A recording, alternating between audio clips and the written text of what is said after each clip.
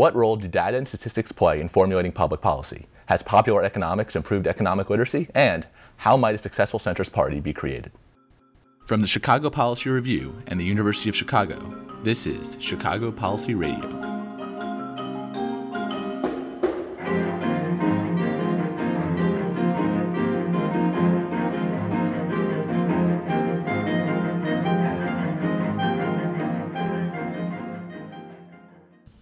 I'm your host, David Levine. Today we're talking with Professor Charlie Whelan.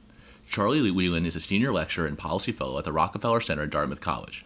From 2004 to 2012, Whelan was a senior lecturer in public policy at the Harris School of Public Policy at the University of Chicago. In March of 2009, Whelan ran unsuccessfully for Congress as a representative for the Illinois 5th District in the special election to replace Rahm Emanuel. Professor Whelan, thank you for joining us. Oh, it's good to be with you. In one of your books, Naked Statistics, the subtitle is Stripping the Dread from the Data. What is the dread? The dread is what people suffered through in statistics courses. It's often the highly mathematical stuff, the sense that it's not intuitive, that it might not matter. It speaks indirectly to many of the statistics courses that I took, some of them here, some of them undergrad, but it's this sense that it's a torturous tool that's hard to master, you suffer through, and you move on. Today, you're speaking about why people should love statistics? Particularly those in the social sciences, those in public policy. I think it's always been true. If you care about changing the world, data help you change the world. Statistics help you understand data. It's even more important now than, say, 15 or 20 years ago when I was in grad school, just because the quantity of data has exploded. It probably truly reflects the correct word, use of the word exponential. The marriage of digital data, cheap internet, cheap computing power, and then searchability means that no matter what field you're in, you're going to be deluged with information. Especially with the rise of computing power, what are some of the things that we can do now that we couldn't do even, say, 10 years ago? Well, some of the most important things we're not necessarily any better at than we used to be. So we can get more data, and we can analyze it more cheaply. But in a policy sense, the key really to most of the stuff we care about is teasing out whether you've got a causal relationship or just a correlation. Right? That's right, exactly. I mean, that's the most important thing you can do. And just having lots of data means you're not necessarily doing controlled experiments.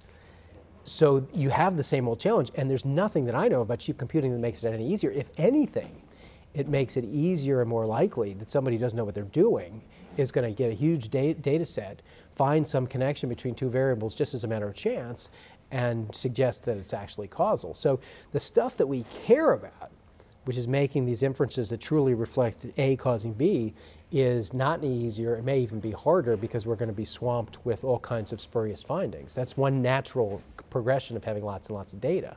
Okay, then in the search for finding causal relationships rather than correlations, how do we get rid of the dread?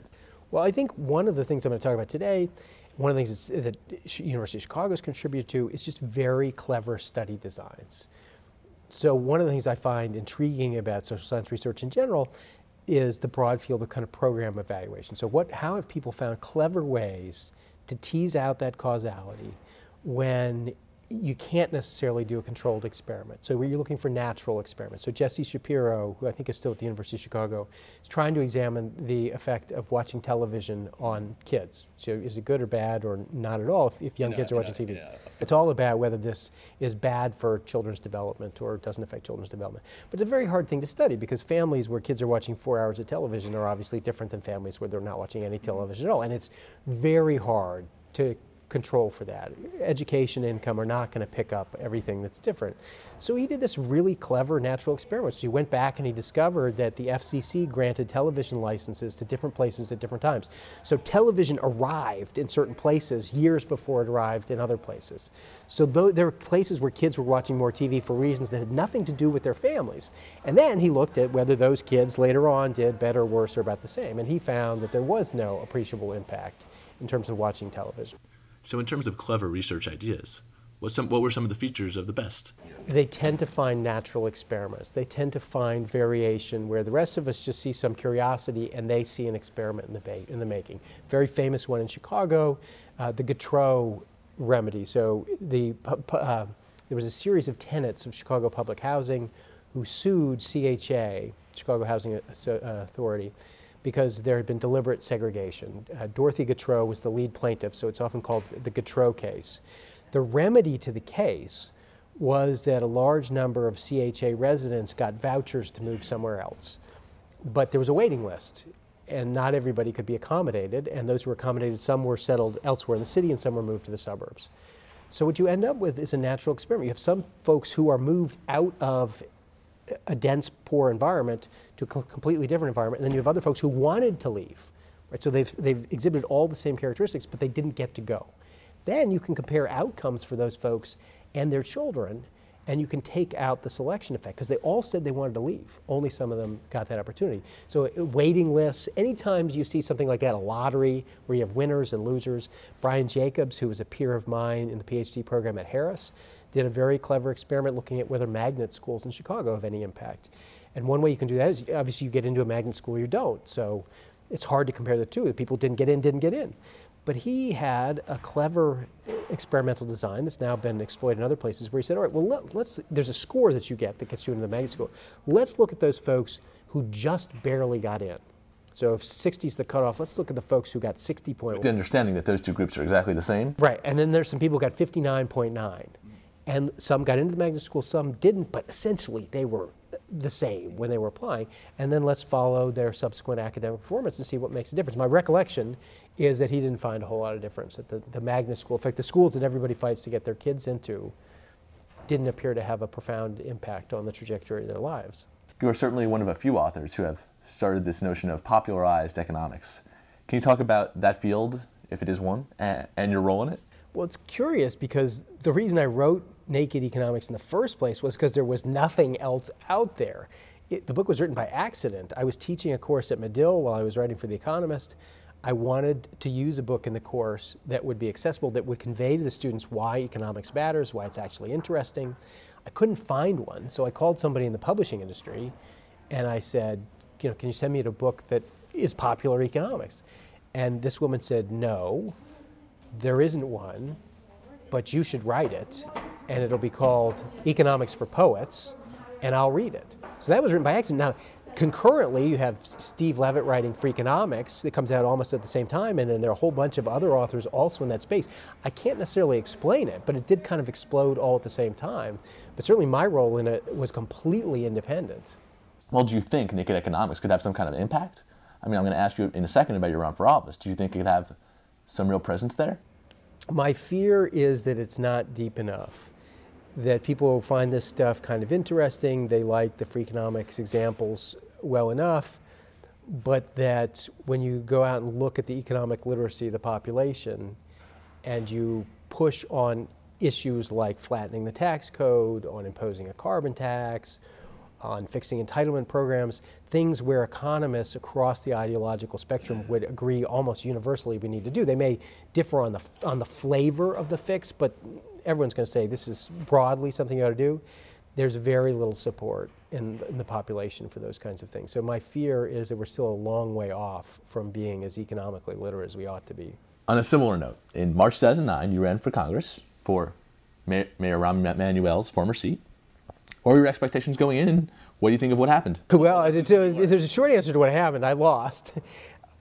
Going in... Hence this interview. Yeah, exactly. The expectations going in were more complicated. I was teaching at Harris at the time. Indeed, I continued to teach all through the campaign.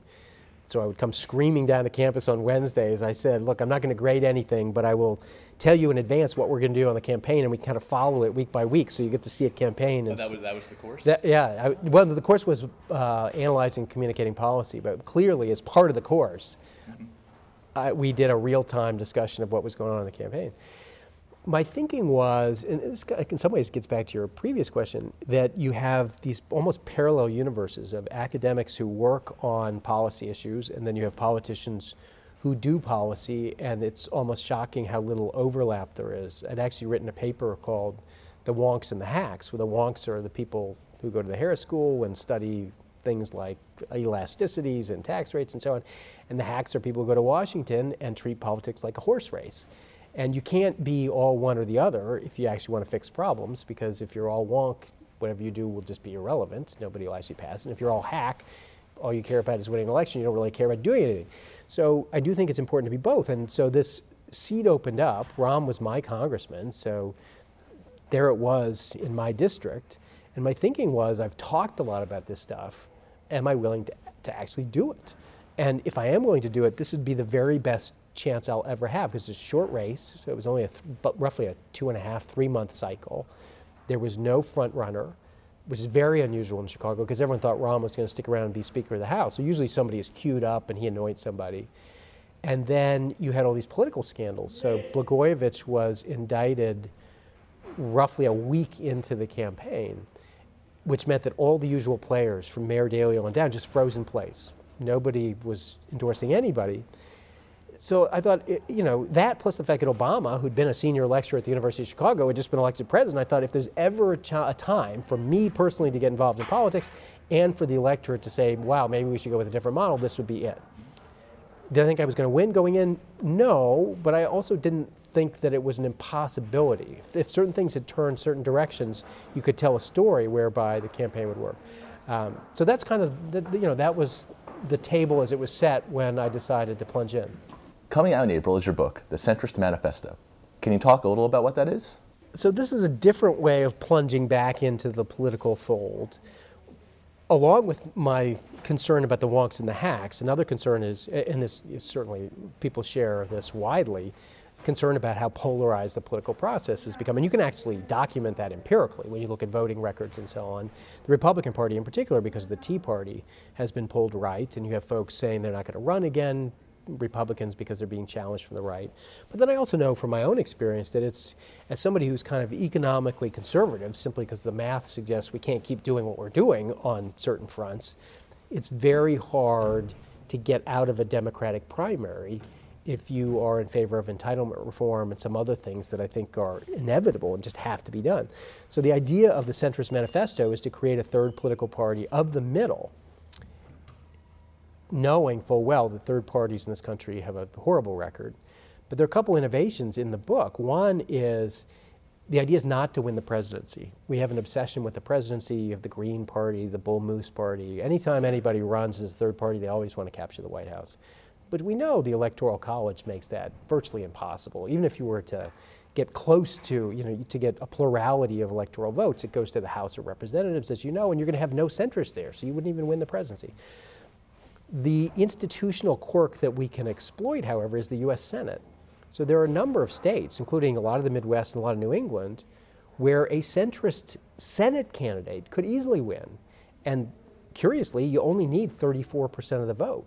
So if you're running in Illinois, where we have one Republican senator and one Democratic senator, and we have historically elected governors kind of going back and forth, Democrats and Republicans, Illinois would be a very good state to run a Senate candidate in the middle.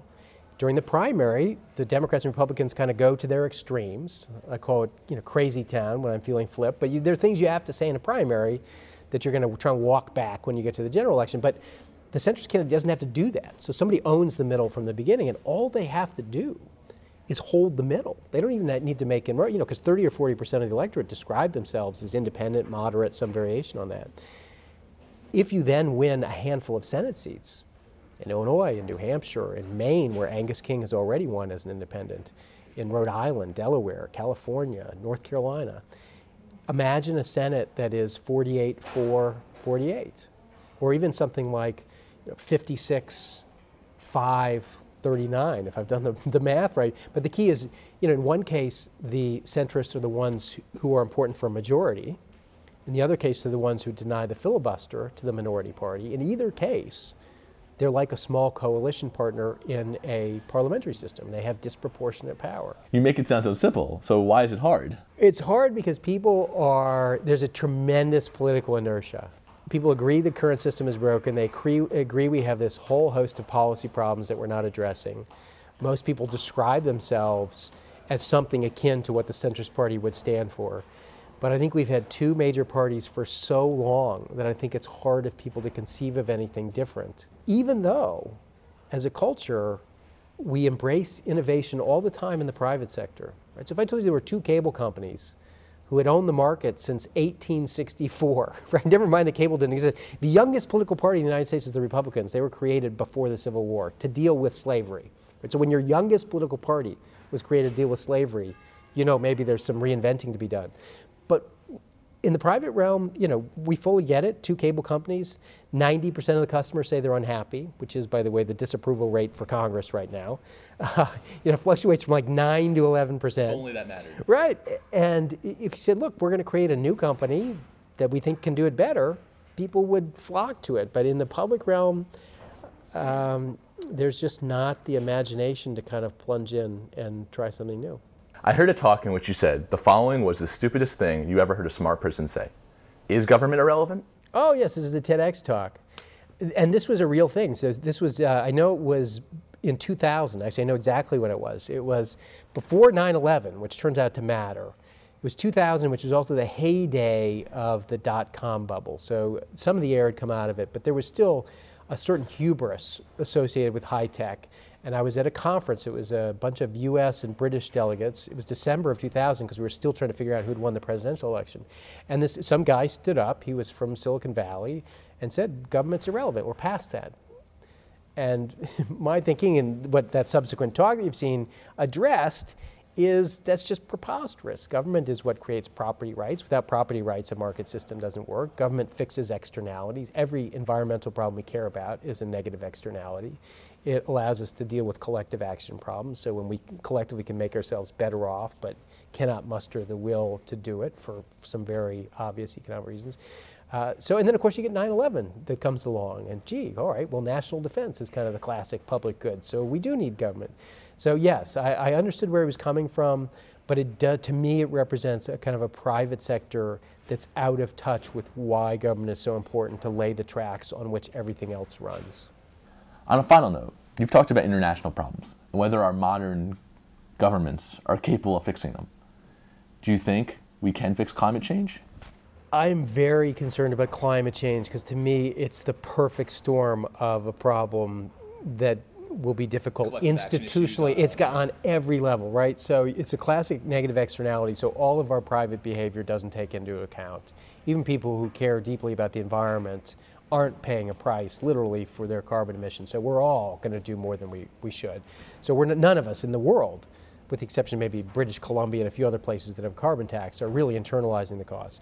Then you've got a huge collective action problem internationally, which is it's a very hard thing for the US to impose a carbon tax because all the polluting companies just move to China.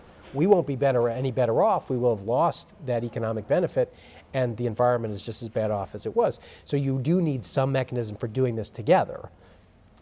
And then, of course, you get to the point that you brought up, which is, all right, well, we don't actually have an international body with sufficient teeth to impose some kind of solution, which is what we would do if this were a similar problem that affected only Chicago or only the Midwest or only within the boundaries of the United States. So I think you kind of add all these things up. And then the other thing is you have some very powerful organized interests that certainly don't want the price of carbon to go up. And therefore, and of course you've got the folks who aren't even persuaded that there's a problem. And to kind of take this full circle back to naked statistics, it's very hard to prove climate change to somebody who is willing to be a skeptic because we can't run controlled experiments. We've got a connection between man's activities and things that are happening in the environment, but it's tough to prove causality, or at least to persuade people that causality is going on. So I think you add all those factors up, and you're going to need some really powerful leadership in this country and then some peer countries to get something done that's binding and actually changes behavior. Well, of the poor alternatives that we have, what do you think is the best? I would support a carbon tax or cap and trade, which is more similar than it often gets credit for. Anything that puts a price on carbon. I would do it in conjunction with Europe because Australia's already implemented one, but Europe is far ahead of us in terms of putting a price on carbon. They already have a carbon trading market. I'm not sure they've set the limits low enough that it's making any difference. But nonetheless, I think you could strike a deal with Europe. And then I think what you'd have to do is impose some kind of carbon tariff for imports from countries that don't put a price on carbon, namely China and India. In which case, if you're going to import to this country, we will levy a tax equal to the cost of carbon on that product. What that would do most likely is get those countries to harmonize their tax code so that they also impose a carbon tax. Because if you're looking for revenue in India or China or anywhere else, a carbon tax is a very good way to raise revenue. So I don't think that you would maybe even have to implement it. It might just be a threat. But that would be probably the stick that would bring some of these other countries along. But the U.S. has got to lead on this. Professor Whelan, thank you for joining us. Oh, thank you. Thank you so much for listening to Chicago Policy Radio, a production of the Chicago Policy Review and the Harris School of Public Policy at the University of Chicago. Our podcast is produced and edited by David Levine and Claire O'Hanlon. Our theme song was composed and performed by Ryan Gee. Special thanks to Jasmine Fryer and Gunnar Hamlin. You can find us at www.chicagopolicyreview.org and on iTunes, or email us at media@chicagopolicyreview.org. Thanks for listening, and join us next time.